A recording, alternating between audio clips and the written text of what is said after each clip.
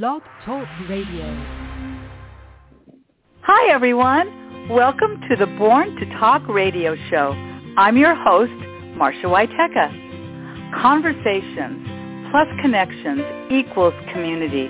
Those are my 3 C's. The heart of my show is, what's your story? It's my belief we all have stories. Some are similar, others are uniquely different. Storytelling brings the passions of my guests to life through our conversations. So be prepared to be entertained, informed, and inspired. Welcome to today's show. Hello, everybody, and thank you so very much for joining me once again. Today, my guest is Ron Sanderson. Welcome to the show, Ron. Well, thanks so much for having me on your show today. I'm sure California is nice and sunny compared to this horrible rain in Michigan. Oh, my goodness. We'll talk a little bit about that.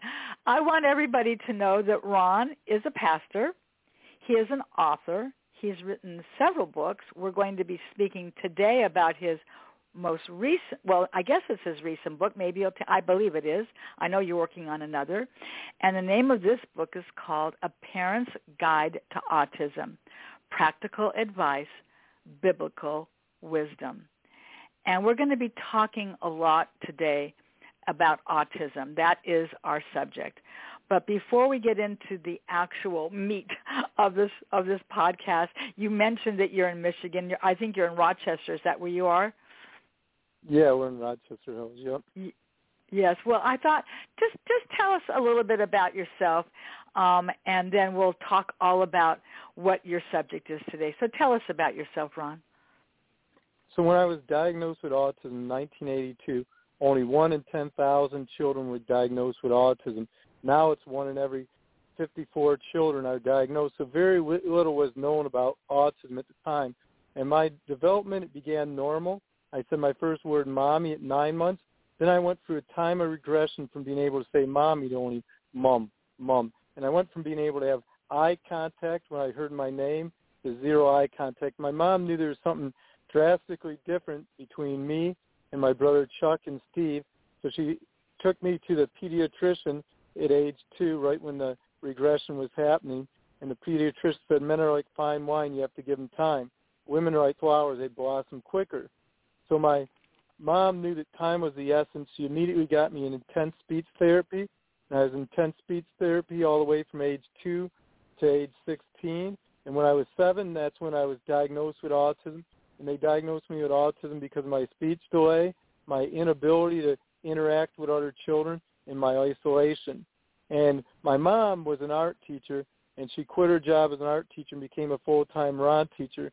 And using art, using visualization, she helped me be able to graduate from college at Oral Roberts University with bachelor's degrees in psychology and theology and a 3.9 grade point average. I went on to get my Master of Divinity from Oral Roberts with a perfect 4.0. And then I got married December 7th, 2012, and I got married on the anniversary of Pearl Harbor, and having autism, I came in like a kamikaze. And then my daughter was born at 3:13 a.m., the Detroit area code for phones, on March 20th, 2016, when I got home from my wife giving delivery. There was waiting for me the first copy of my first book, A Parent's Guide to Autism, Co-Advice, Biblical Wisdom, and now I've gone on to write 2 more books. My third book just came out May 25th, and it's Views from the Spectrum, A Window into the Life and Faith of Your Neurodivergent Child, and I'm almost done with my 4th book. And during the time of COVID, the only good thing was I was able to spend more time in my cave of writing and be able to write 9 out of 12 chapters of the book already. The book will be probably about 250 pages, or as writers say, the word count will be about 80,000 words.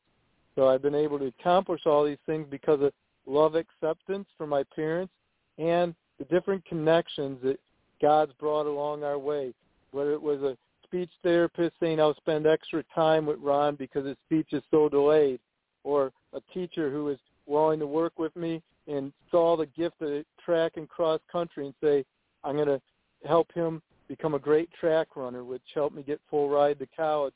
for track and cross country. But there's been many connections along the way, many people who've come along my path who've helped make it a reality, my being able to do what I do today. And even my mom, without her, I wouldn't be able to do what I do today without her taking care of Mateo, or my wife being able to work at home during COVID gave me extra time to do writing and many other things. Wow. Wow.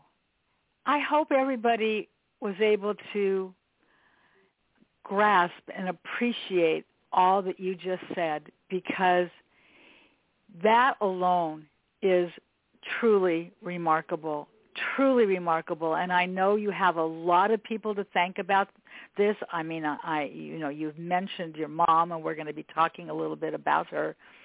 But wow, I must just say that this is really inspiring, Ron, and I feel privileged that you're joining me. I think it would be important.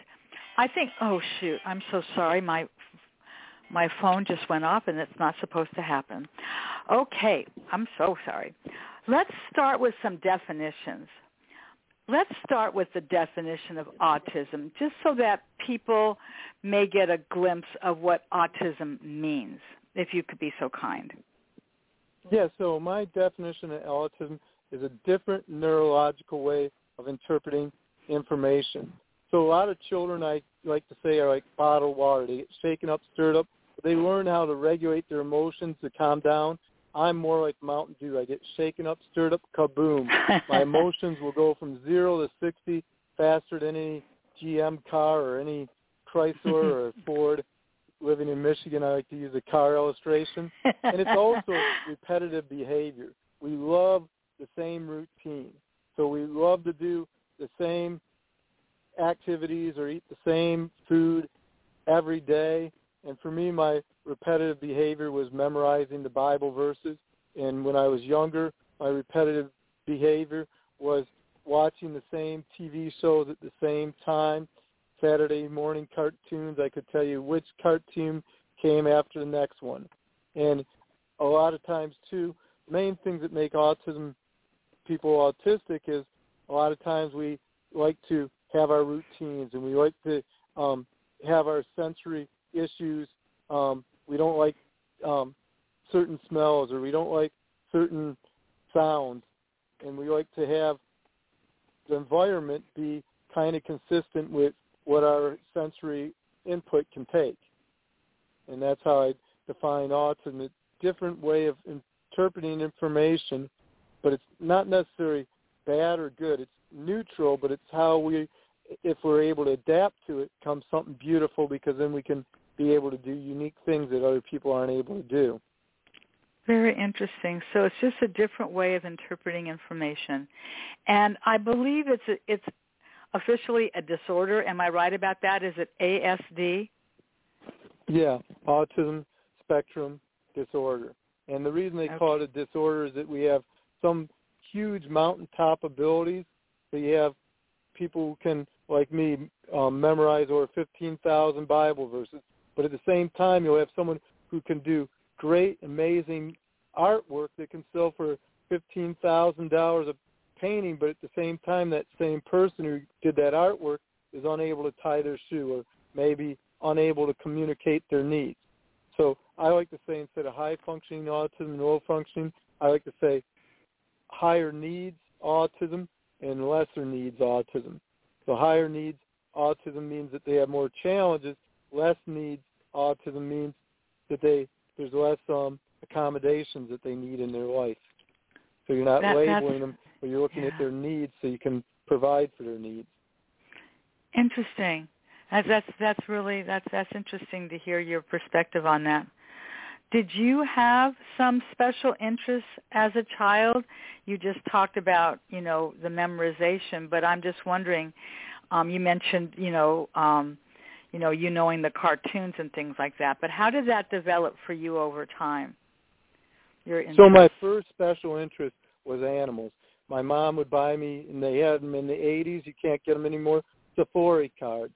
And they had animals from Africa, animals from Australia, animals from Asia. And each month you get 10 new cards, and I used to memorize all the stats, where the animal was found, what their environment was like, what their eating habits were.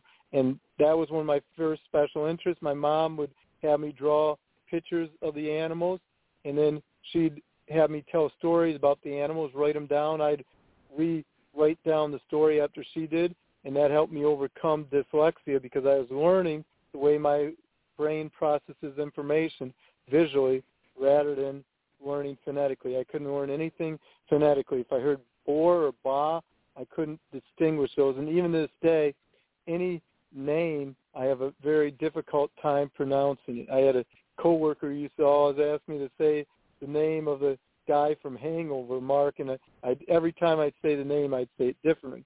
But with me, my special interest changed over time. So it went from animals from age 1 to 7 to a specific animal, prairie dogs. And when I was 7 years old, my mom got me prairie pup.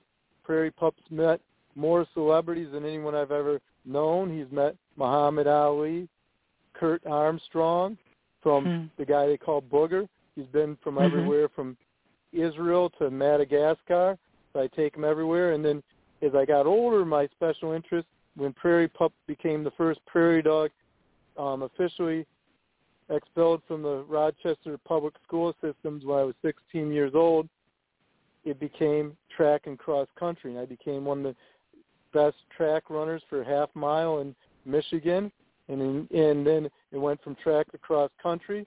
My senior year into college, it began to be theology. And then from theology, doing speaking events. And now I have a new friend for Prairie Pup, the honey badger, and he's one of my new special interests. And I like to say my daughter got more toys than any kid because I had a man cave filled with the toys that I collected as a kid. And with autism, we keep them in boxes, like the 40-year-old virgin, played by Steve Carell.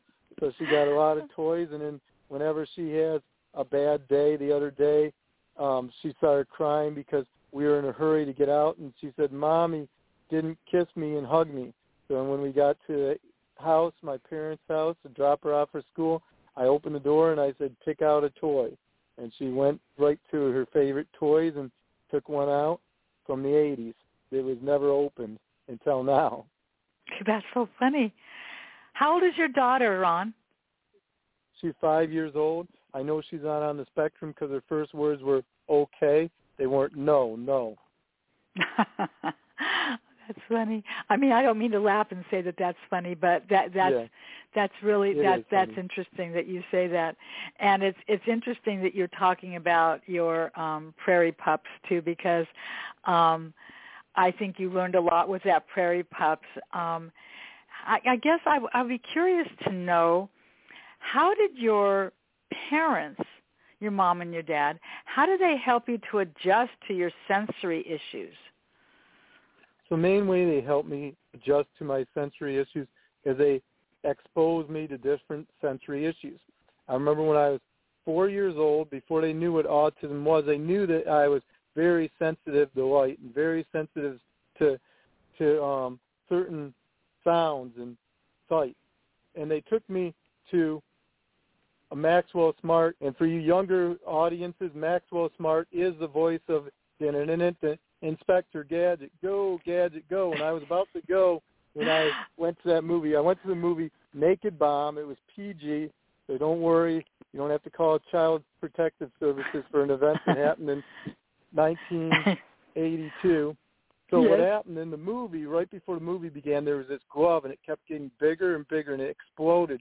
And when the glove exploded, I went running throughout the whole movie theater, screaming top of my lungs. It took my mom a half an hour in the dark trying to jump over seats to get me out of there. But they decided then that they weren't going to not expose me to movie theaters because of that, but they'd take me to places where I get different sensory issues, and even if I had a meltdown, that I'd learn from those. I'd interact with the people around me. I'd learn how to imitate the people around me, and over time, those sensory issues would decrease, so I'd be able to be out in public, and that's what ended up happening. It's like I say this, is that there's one reason Big Boys still exist, and there's one reason KFC still exists.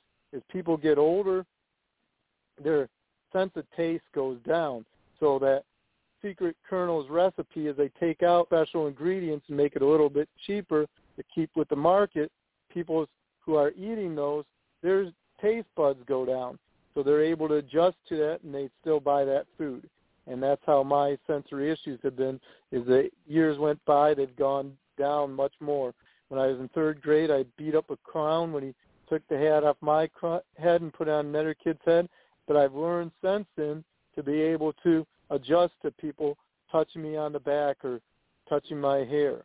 And I've now work in the mental health field, so all the time you'll have someone tap you on the shoulder, or you'll hear a loud noise or different noise. I like to say that if I took some of the noises I hear at work and put them on a CD, it'd be one of the best-selling Halloween CDs out there for the haunted house. That's funny. That's any.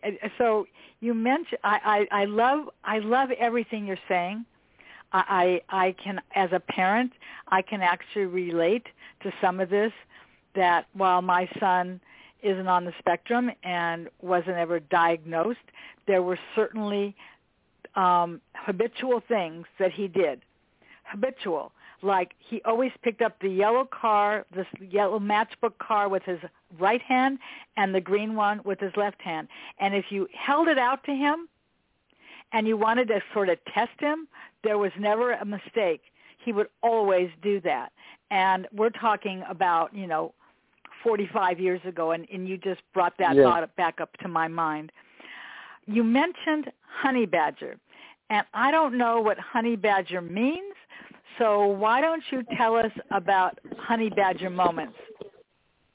So I got my first honey badger on my honeymoon, and we went to the Windy City, Chicago, and I saw on a big open window play of these honey badgers, and it was love at first sight. He growled at me, I growled back. I went in there and bought him.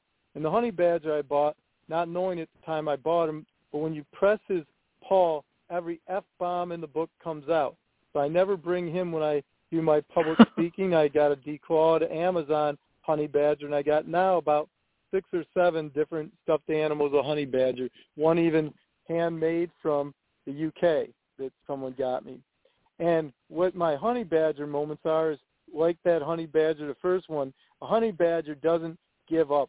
He's very persistent. And when I have a meltdown, I lose all sense of control, all ability to calm down, and I'll destroy anything in my warpath. And with a honey badger, it's different than a mongoose. A mongoose will go after a cobra, but it will be real slick and real stealth, and it will make sure the cobra doesn't fight it before it kills the cobra and eats it. But a honey badger, it doesn't give a, and there's an F-bomb that goes with that, with the video and the lisp voice, the YouTube video. But a honey badger will just keep walking at that cobra to him, and it'll grab the cobra, bite its head off. Then for the next 2 days, the honey badger's going to be in a coma from all the poison. But then when it wakes up, it's ready for its snack, and will eat the cobra. And that's how my meltdowns were, is that I lost total control. Like the honey badger, after being bit 10 times by the cobra, it just melts down, sleeps, but when I get up again, then I'm ready to go again. And that's why I call my meltdowns my honey badger moments, because there's nothing that can stop me when I have one of those moments as a child. As a child. I got to tell you, living on the West Coast, honestly, I'd never even heard of a honey badger. I didn't even know what that was. And so now I understand that it, first of all, is truly a real animal, that yours was a stuffed animal, just like your other animal, your prairie pup was a stuffed animal. And it sounds like you had a lot of stuffed animals. Did they also, I presume just by what you just shared, that when you would have these meltdowns, but did they bring you comfort as well? Did you wrap yourself around? Is that right? Yeah, the prairie dog I carried everywhere, and if I couldn't find him, I'd have a meltdown, or I'd be very upset. And I still have the prairie dog now. He's over 30 years old. Almost all his fur is gone. And I still, every country I go to, I've been to about 12 different countries, every country I buy a unique animal from that country for my collection. I have animals from all over the world that people have sent me or given me, and I have a whole collection in my man cave. When I move to Tampa, we're going to keep the man cave in Michigan, and then I'll keep all those things there. I have over 5,000 books in my man cave, and items and souvenirs from all over the world. Wow, that's so wonderful. That is.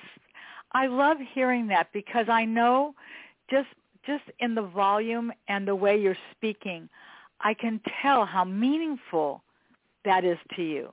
I mean, I really do hear it. And it's interesting for all of us how sometimes, whether it's something as physical as a stuffed animal that you just described, or a photo, or maybe it's a smell or a taste, or, I mean, when I see a certain bird, I'm telling you, Ron, when I see a certain bird, and it's called, oh my goodness, I just lost the name of this bird. When I see this certain bird, I always think of my husband. When I see a hummingbird, and it's called nostalgia. Yes, and that's beautiful, isn't it? Yeah. It is. And It's a beautiful thing. When Michaela was born, they tried to turn my man cave at my parents' house into a nursery, and autism won, and they weren't able to turn it into a nursery. Right, because they couldn't. So their guest room became the nursery. That's funny. So you mentioned your dad. You're highly educated, and I want to know, how did your dad? Moms are just sort of there, where they're that nurturing person. But how did your dad empower you for your future employment? So what he did is, from a very early age, he had me working. I had my first job mowing our lawn. We had an acre yard, and he'd make me mow it with a pushing lawnmower. It was not self-propelled. It was manual, or not manual, but you had to push it yourself. And then he had me working my first job at Bill Knapp's, which we call God's waiting room, because the ancient clientele who ate at Bill Knapp's, and also on your birthday they gave you a chocolate cake, and you got a discount based on how old you were. So if people were 80, they said, I'll get 80% discount, and I'll go to Bill Knapp's. And he always had me working a job, and then when I was in between jobs, he'd be always asking at church, or people who had work that needed to be done, or needed to hire someone to do work at their restaurant or work at their flower shop. So I always had gainful employment, because he always made sure that I had a job. And then when I'd come home for the summer while I was in college, he'd always go around, talk to people at places where he was buying items or getting groceries, and find out where they were hiring. So as soon as I came back, he had waiting on my bed job application, so I was able to get a job very quickly when I came home for college for the 2 months or 3 months. That's really interesting. And you went away to college. That for a lot of people. 900 miles. How many? 900 miles. 930 miles to Tulsa, Oklahoma from here. Wow. I mean, that's a big adjustment for anyone. And that was courageous to be able to do that. I think it's courageous. And I applaud your parents for having the fortitude to say, he can do this. We know he can do this. Yeah, but what my dad did, too, that really helped out is that What's college that? weekend, he flew out there with me to college weekend. He had me meet all the professors. He had me just go where the Resource Learning Center was, so I knew where I could get help if I was having trouble with tests or papers. And he took me to all the different classrooms where they'd be. And then when I began my freshman year, he again flew out to Tulsa, Oklahoma with me. He watched me sign up for my classes, helped me meet who the resident advisor was, who the chaplain on the floor was, So I knew the leadership on my floor, who to go to for help, and he took me to each one of the classes once I had them signed up, so I knew exactly where the classes were, where the cafeteria was, where everything was. So, and he found students, introduced me to him who helped me out, and told him that I was away from home for the first time and I might need help knowing where things are. And he made sure that he found people who had cars so I could go off campus and be able to hang out with the people. Mm-hmm. And that helped out a lot. I bet. And because your memory is so exceptional, once you learned it, you had it, didn't you? Yeah, I always had what I learned. I picked it up. It took me longer to pick it up.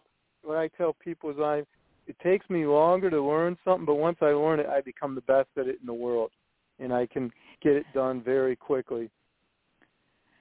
That's so remarkable. And, we haven't talked about this, and I'm just curious if you even want to talk about this. But I know from previous shows I've done about autism, there are varying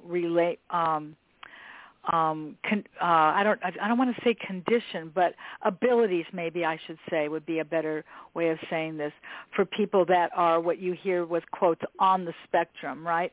From those that really can't speak to people like yourself who get in front of huge audiences. I mean, you're a pastor. You get in front of a lot of people and speak. 6,500 in one audience. Wow. Do you talk about that? Do you talk about the different levels on the spectrum? Is that an important part of this discussion when we talk about autism, or is it really not important? Yeah, I think it is, because a lot of times people view autism in two ways, and they're the two extremes. They have the Rain Man, person who's stuck in his own little world, who any sound like a fire alarm has a meltdown, who instantly can tell you that there's 146 toothpicks on the ground, and when they look in the box, there's 4 in the box that makes 150.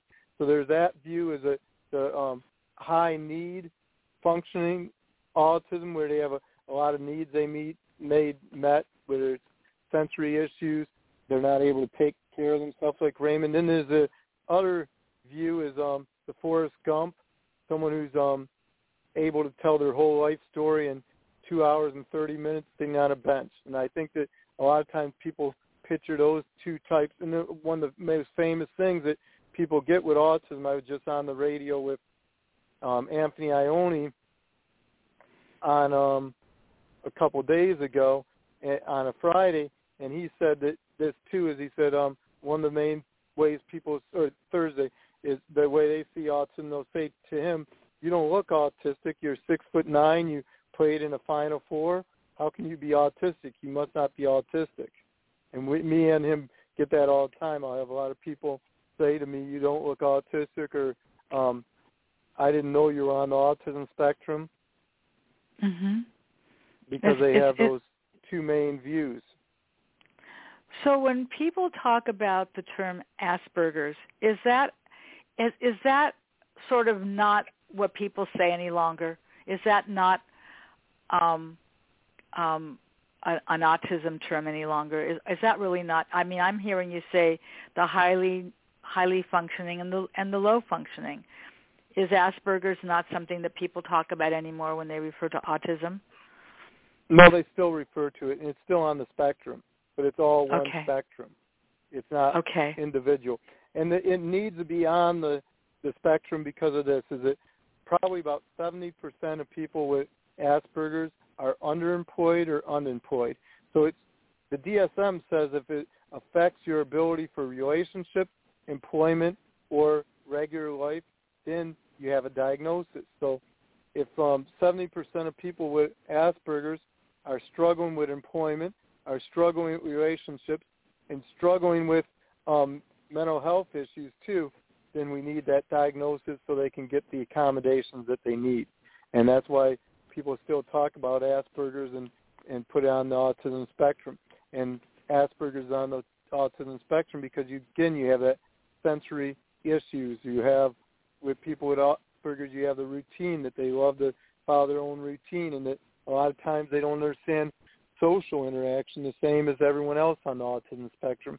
It's just that some things they're able to do, I don't want to say better, but are able to do that other people with autism who have higher needs aren't able to do, like drive or be able to maintain a job.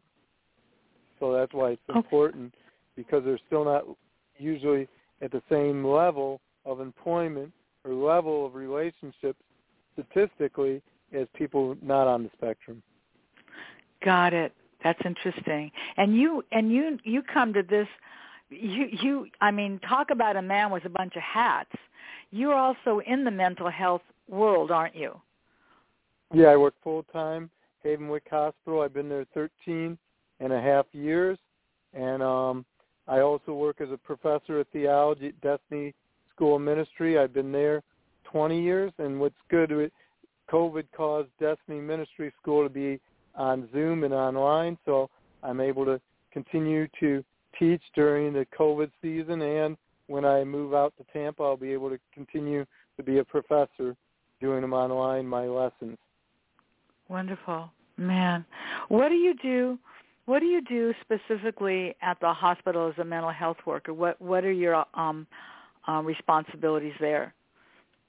So I work as a psychiatric care specialist. My main duty is taking care of the patient's needs and helping the nurses out as a nurse's tech. And every day I do a 30-minute presentation or message on some mental health issue, like developing a hope complex or self-care, health and well-being, or becoming a self-advocate for mental health.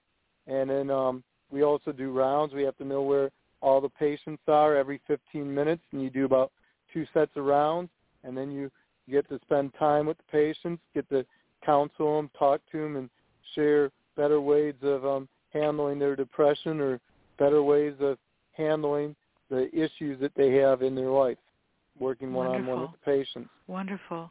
I should just mention now, Ron, and it will certainly be included in my follow-up blog when I write about this show today, but Ron does have a website. It's called SpectrumInclusion.com. Inclusion is spelled INCLUSION. And you can see Ron there, and his books are there, and you can certainly purchase his books there, and you can read more about him, because I just find you personally so interesting what you do, what you love, why you do it. I'm so enjoying this, and you mentioned about some of the challenges and the learning challenges, and you talked about the track and cross country. Tell us more about what happened in 1995 in your senior year when you were on your high school team. What happened then? So in 1994, my relay team finished 12th in the state of Michigan for the 3,200 relay. I was one of the fastest 800-mile runners. And on the way back from the state finals, Nate Clay, the anchor, said next year will be the fastest relay in the state of Michigan for the 3,200, but we won't have Ron on a relay because it'll be past the age limit, because I was still back in kindergarten due to autism. Right then I heard the Holy Spirit say to me, I'll provide a way for you. I'll make it so you can run on the track team. And right then I told Coach Bud and Nate Clay, next year I'm going to run on the track team. And the coach laughed and said, in the last 20 years, no one has been able to compete past the age limit for high school sports in the state of Michigan. And I said, I know it's going to happen. I don't know how. My mom, being a great advocate, as I mentioned earlier, she called every lawyer in the state of Michigan. They all said the same thing. It would cost over $40,000 for an Americans with Disabilities case. We won't take it. I came back, and my parents said, you just got to pray and trust God, and God will provide a way for you to be on the track team. 5-mile run, and the season was just about to begin. And there on the front page of Detroit Free Press was a man named Craig Stanley. He was born May 1975, same year, same month as me. He ran track and cross country just as I did, and he had a learning disability, and the Michigan High School Athletic Association told him he couldn't compete. So my mom called Mrs. Stanley and we got together the Stanley family, and I said, this year, Craig Stanley and I are going to compete on the track team. God showed me it's going to happen. I don't know how it's going to happen. So my mom said, let's do a second article in the Detroit Free Press sharing that there's now 2 young men whose civil rights are being violated. That Wednesday, the Detroit Free Press had me and Craig Stanley on the front page of the Detroit Free Press. And that Sunday I was getting water baptized, and as I came out of the water, the minister said, I normally don't give someone a word from God, but I know God spoke to me very clearly. I saw this verse the sky open up right when you came out of the water with Joel 2:25. I repaid the earth's locusts eaten, great locust, the young locust, the other locust, oak swarm. That when the Israelites were in rebellion and God repaid those with blessing, he said, today a blessing is going to begin for you. It was 9 a.m. when I got out of the water, and when I got home, we had those archaic answering machines. Ours was the size of a VCR, and it was blinking red. And when I pressed the button, up came the time of the call. It was 9 a.m., and it began this way. Hi, my name's Rick Landau. I just got my Ph.D. from Boston College. I did my law degree from the University of Michigan, and I'm just starting out, and I want to take Ron's case pro bono. All I need is a signature. So I signed on. He took my case. We end up running the second fastest time in the state of Michigan. I got full ride, but the story doesn't end there. When I wrote my first book, A Parent's Guide to Autism, Practical Advice, Biblical Wisdom, I interviewed 40 of the top people in the autism field, and I interviewed a man named Gary Marison, who's on the board of directors for Autism Speaks. And when I interviewed him, he told me, I'm going to tell you the ending of all your presentations and the ending of your book. That you're going to share the story of Anthony Sturgill. Anthony Sturgill was a football player. He loved football. His favorite quote is, I'm going to play football. I'm going to play football. But his second senior year, the New Jersey High School Athletic Association said, you're not going to play football. And he came and said, I'm going to play football. I'm going to play football. And he was an excellent football place kicker.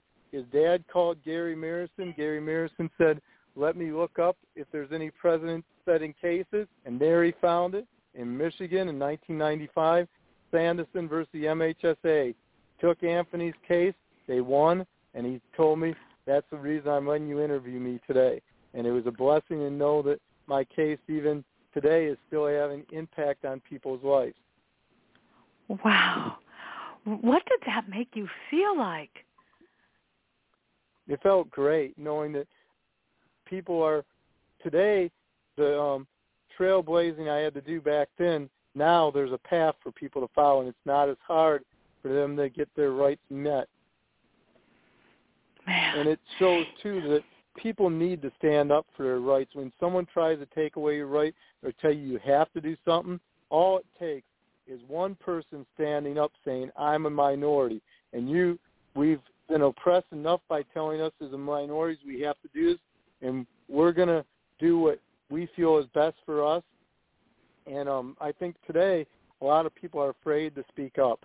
I talk to people with the whole COVID and everything going on in the world, and a lot of people are afraid to stand up. But all it takes for evil to reign, men and women to not do anything.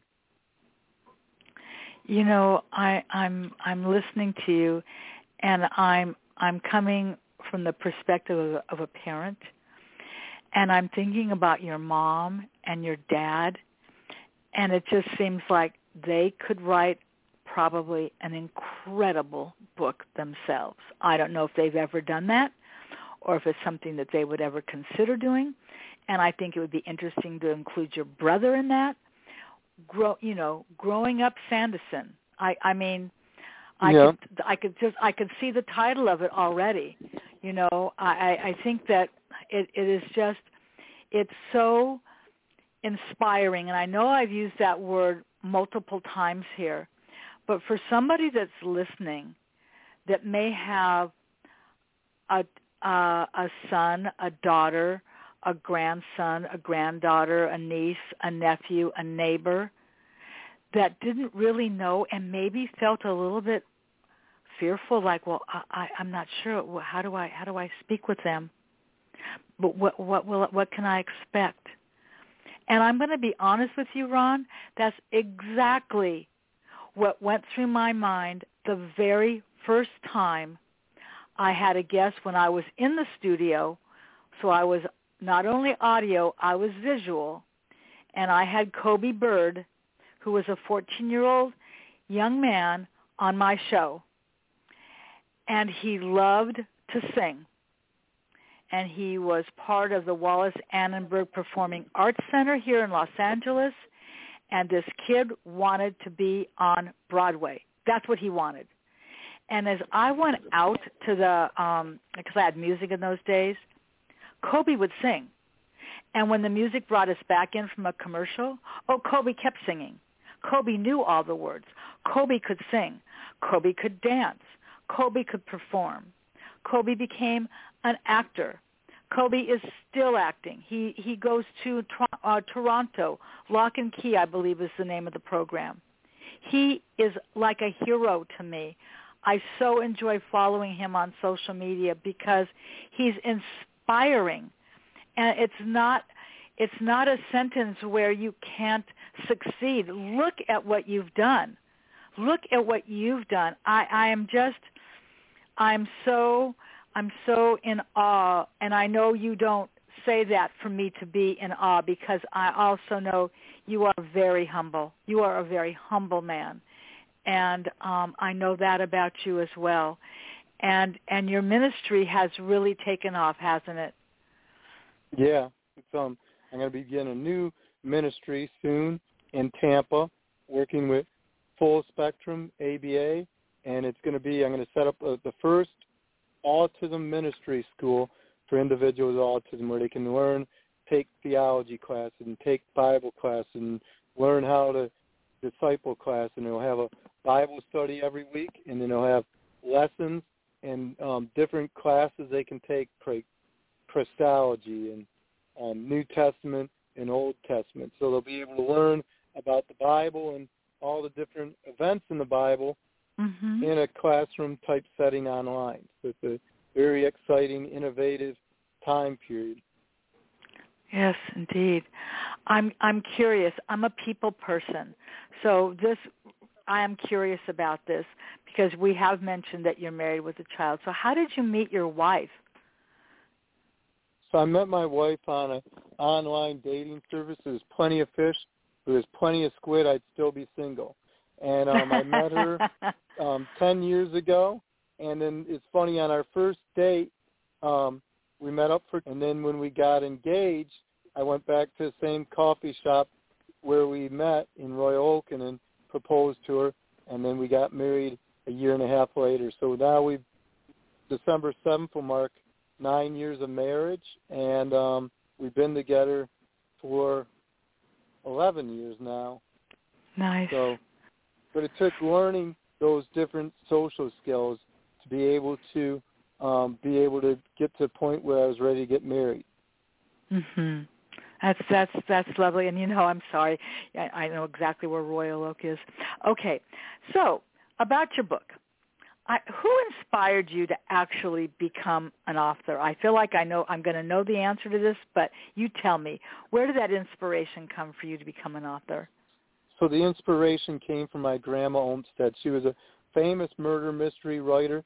Her and my grandpa did over 100 plays during their lifetime. They did ones in Toronto. They did ones at the Dearborn Inn, and they're just getting rid of the Dearborn Inn. They did ones at Weber, which is in Ann Arbor, a very famous restaurant. And what they do is they do their murder mysteries like the game Clue, because it was the 80s. So you had to figure out who the murderer was, where the murder occurred, and when it occurred. And my grandma published 3 books. The 2 were murder mysteries, one that was a children's book about Santa Claus. And she became so well known that she was on Good Morning America, and Regis referred to her as a homicide grandma, because she was always an inspiration. And I went to only one of her plays. It was on my birthday, and I was about 8 years old at the time, and I had low blood sugar at the time, and I didn't eat any food, and it was in the Dearborn Inn, and I passed out because the food was going to be served later on, so I missed seeing any of her plays live. Aww. And then later on, a company hired me to come out and speak at the Dearborn Inn in the very room where I passed out 30-plus years earlier. So it was kind of ironic. Very, very ironic. And I said I knew, my mom said, you know you're a success when you start speaking at Weber's Inn and Frankenmuth and speaking in the very places where your grandma did her plays. Oh, my God. I know exactly where Weber's Inn is in Frankenmuth. Wow. Okay. Wow. You're taking me on a path because my husband, as you know, was born in Detroit. And I spent a lot of time in Detroit, not in Detroit. I mean, actually, he was born in Hamtramck, frankly. But and I've spoken there, too. Oh, gosh. This is just Center for Ford there. Oh, my goodness. And both of his parents, one worked for Chrysler, one worked for Ford. Yeah. What challenges, I'm sorry, I keep bringing this back to me. I don't mean to do that, but you're bringing goosebumps to my body. What challenges do you experience as a dad with autism? Are there challenges for you? Because how old is your daughter, did you say? She's 5 years old. 5, yes, and I think one of the main challenges is change in routine because having a daughter now, I have a total change in routine from everything from having her friends over to the house and a lot of noise in the apartment, things like that, to just when I have food set aside, her at 5 years old, she's found out she can use little step ladders and get in my candy collection. So she'll take the step ladder, climb up the bookcase, and grab where my candy's up. So I think a lot of the main challenge is just the different sounds in the house, having a kid, having to take time out when she needs something. But she's very good, and she's able to adjust to her dad's needs, which is good. That is good. At a young age. That's excellent. So, and she goes to my speaking engagements. She's 2 years old. She came up on the stage and started cleaning the stage in front of over 2,000 people church. Oh gosh, so she's not shy. That's pretty cool. No. That's because you empowered her to be who she is. So let's not mistake that she is who she is because of you and your wife. So congratulations. Thanks. Truly, and you're welcome. If there were 3 lessons, and I know that this, but I'm curious, if there were 3 lessons that you would love to share with young adults with autism, can you tell me what those 3 lessons would be? Yeah, the first one is never give up. By perseverance, a snail made it on the ark. And what I like to share is that no matter how slow you are, you can be as slow as a snail. You keep moving in the right direction, you're going to get on the ark. Number 2 is this: take advantage of every opportunity, because a lot of times when you have autism, you don't get as many opportunities. And if you can learn healthy risk versus dangerous risk and learn how to take healthy risk, you'll be successful. The greatest resource of untapped potential is the grave. There's songs that were never sung in that grave. There's music that will never be played in that grave. There's books that will never be written. There's athletes who will never stand Michael Jordan because they didn't take those risks. And I think that's the second one, is learn healthy risk-taking. And the third one is this: don't take life too serious. They did a study of people who lived the longest. It wasn't the people who exercised the most. It wasn't the people who had the most money. What they found is it was people who said they took life as it came to them, and they were able to adapt to it, and they never took life too serious.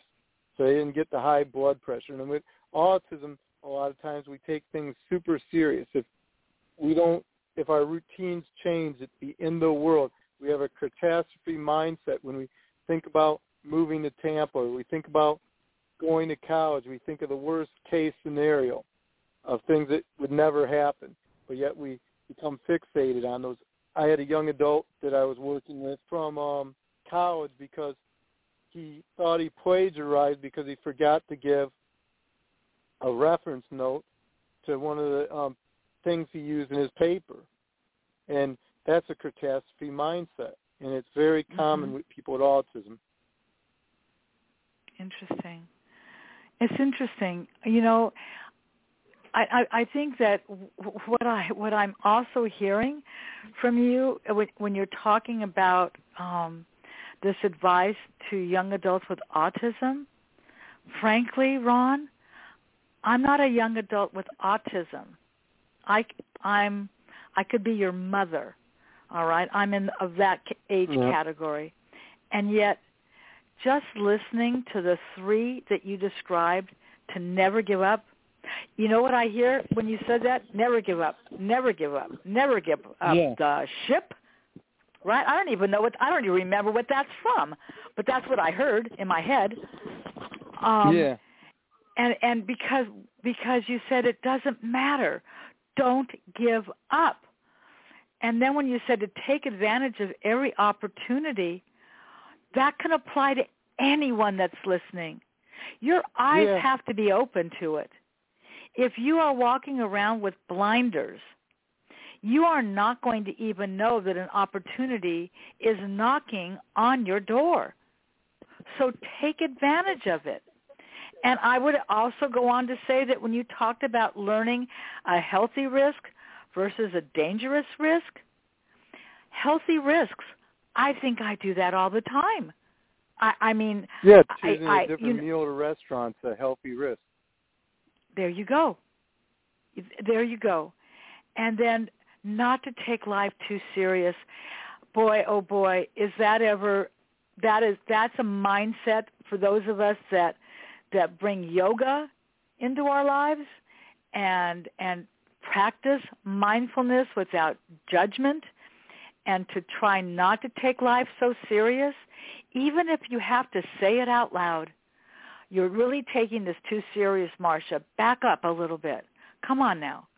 So I think that this message that you're giving young adults that are autistic can be applied to every single person that is listening today. But I appreciate, I'm not underestimating what you're saying. It's even more vital for that autistic young adult, isn't it? Yeah, because a lot of times with autism, we do things to the extreme. We take extreme risk, and then there's things you should take risk, and we're too afraid to do those healthy risks. Or we see life is out of control, and we have a hopeless complex rather than seeing that tomorrow the sun will rise again, life will go on, we're not in control of our destiny. Yes. Wow. When you mentioned in the last few minutes, I thought we could just talk about this and go back to your book a little bit, which is, although I know you're writing another book, but why don't you just tell us about the new book that you're writing, and then I'll want to ask you one more question about this last book. So when you said you're working on this book now, do you have a title for it? Yes, it's tentatively, which every book I've ever written comes up with a different title when the publisher chooses the title. It's Autism, Growth, and Transitioning into Adulthood, and it's to transition from adolescence into adulthood. Chapters Wonderful. like leaving the nest, going to college, employment, interviewing, risky business, decisions and consequences, and health and well-being.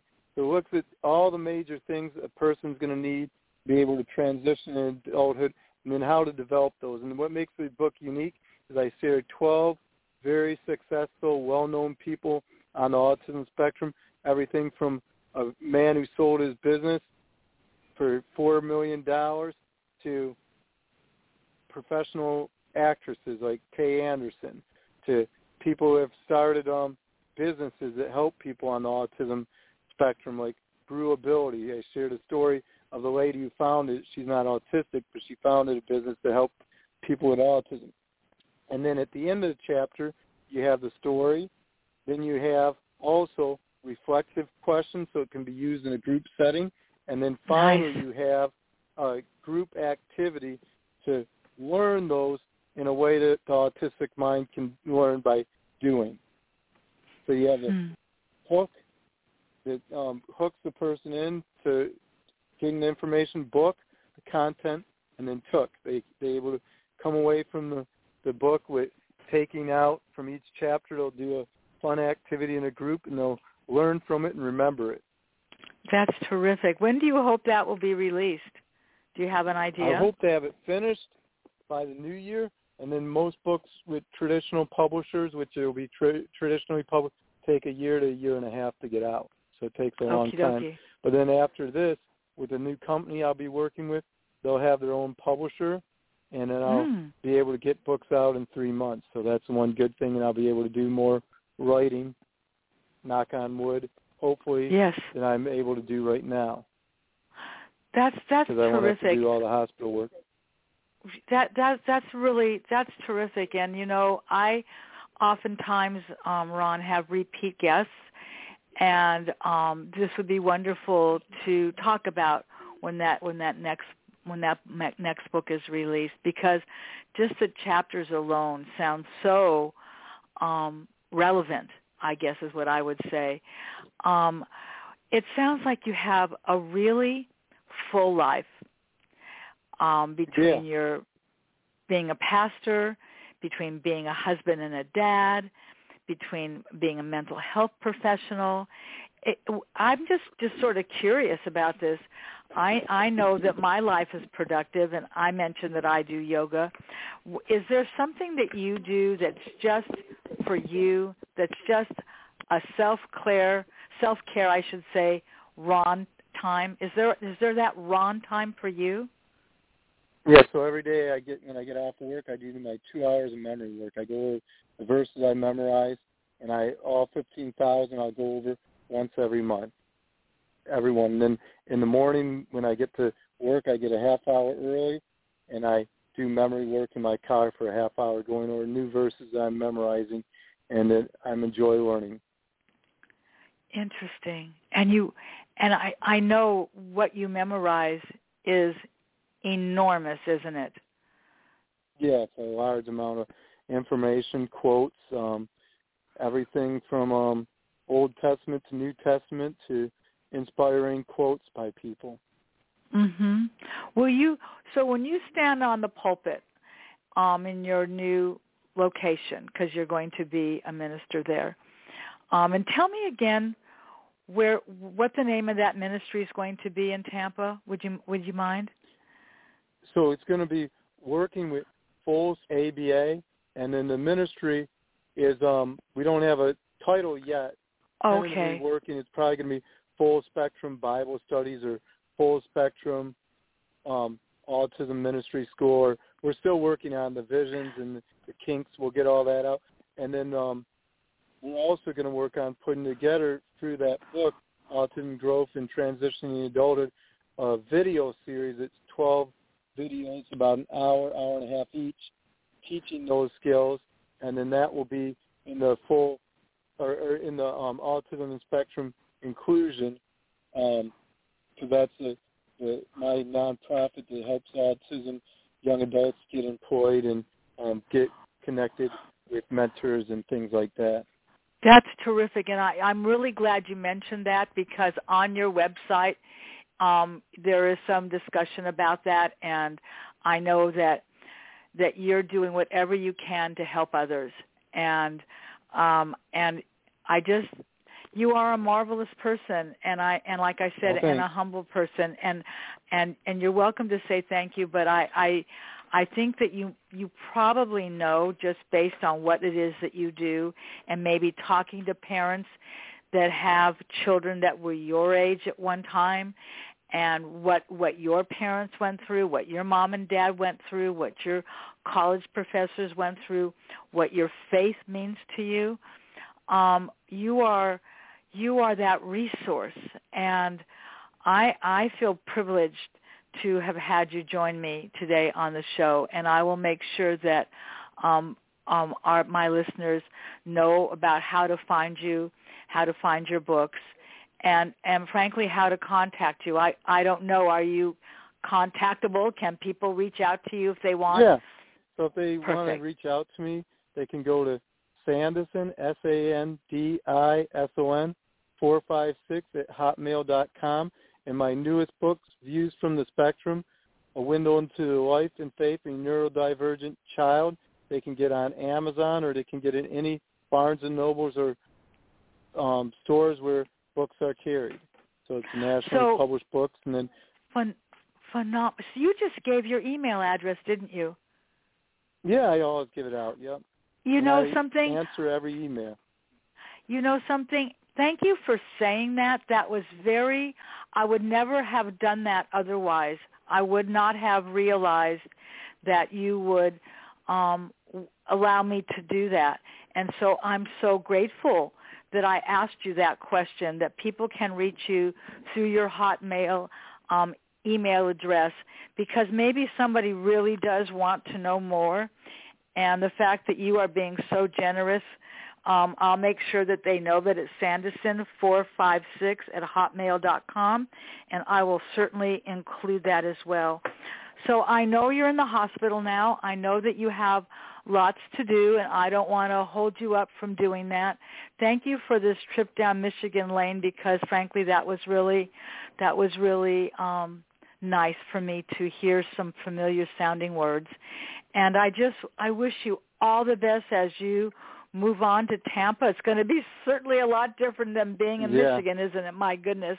Yeah, but I wish you well, yes, you might have to play with an occasional hurricane, but you'll deal with it. And and I just thank you so much again for being a part of this show with me today, Ron. It was an honor. Oh, thanks so much. It was a great being on here, and it was an honor on my part too. Okay.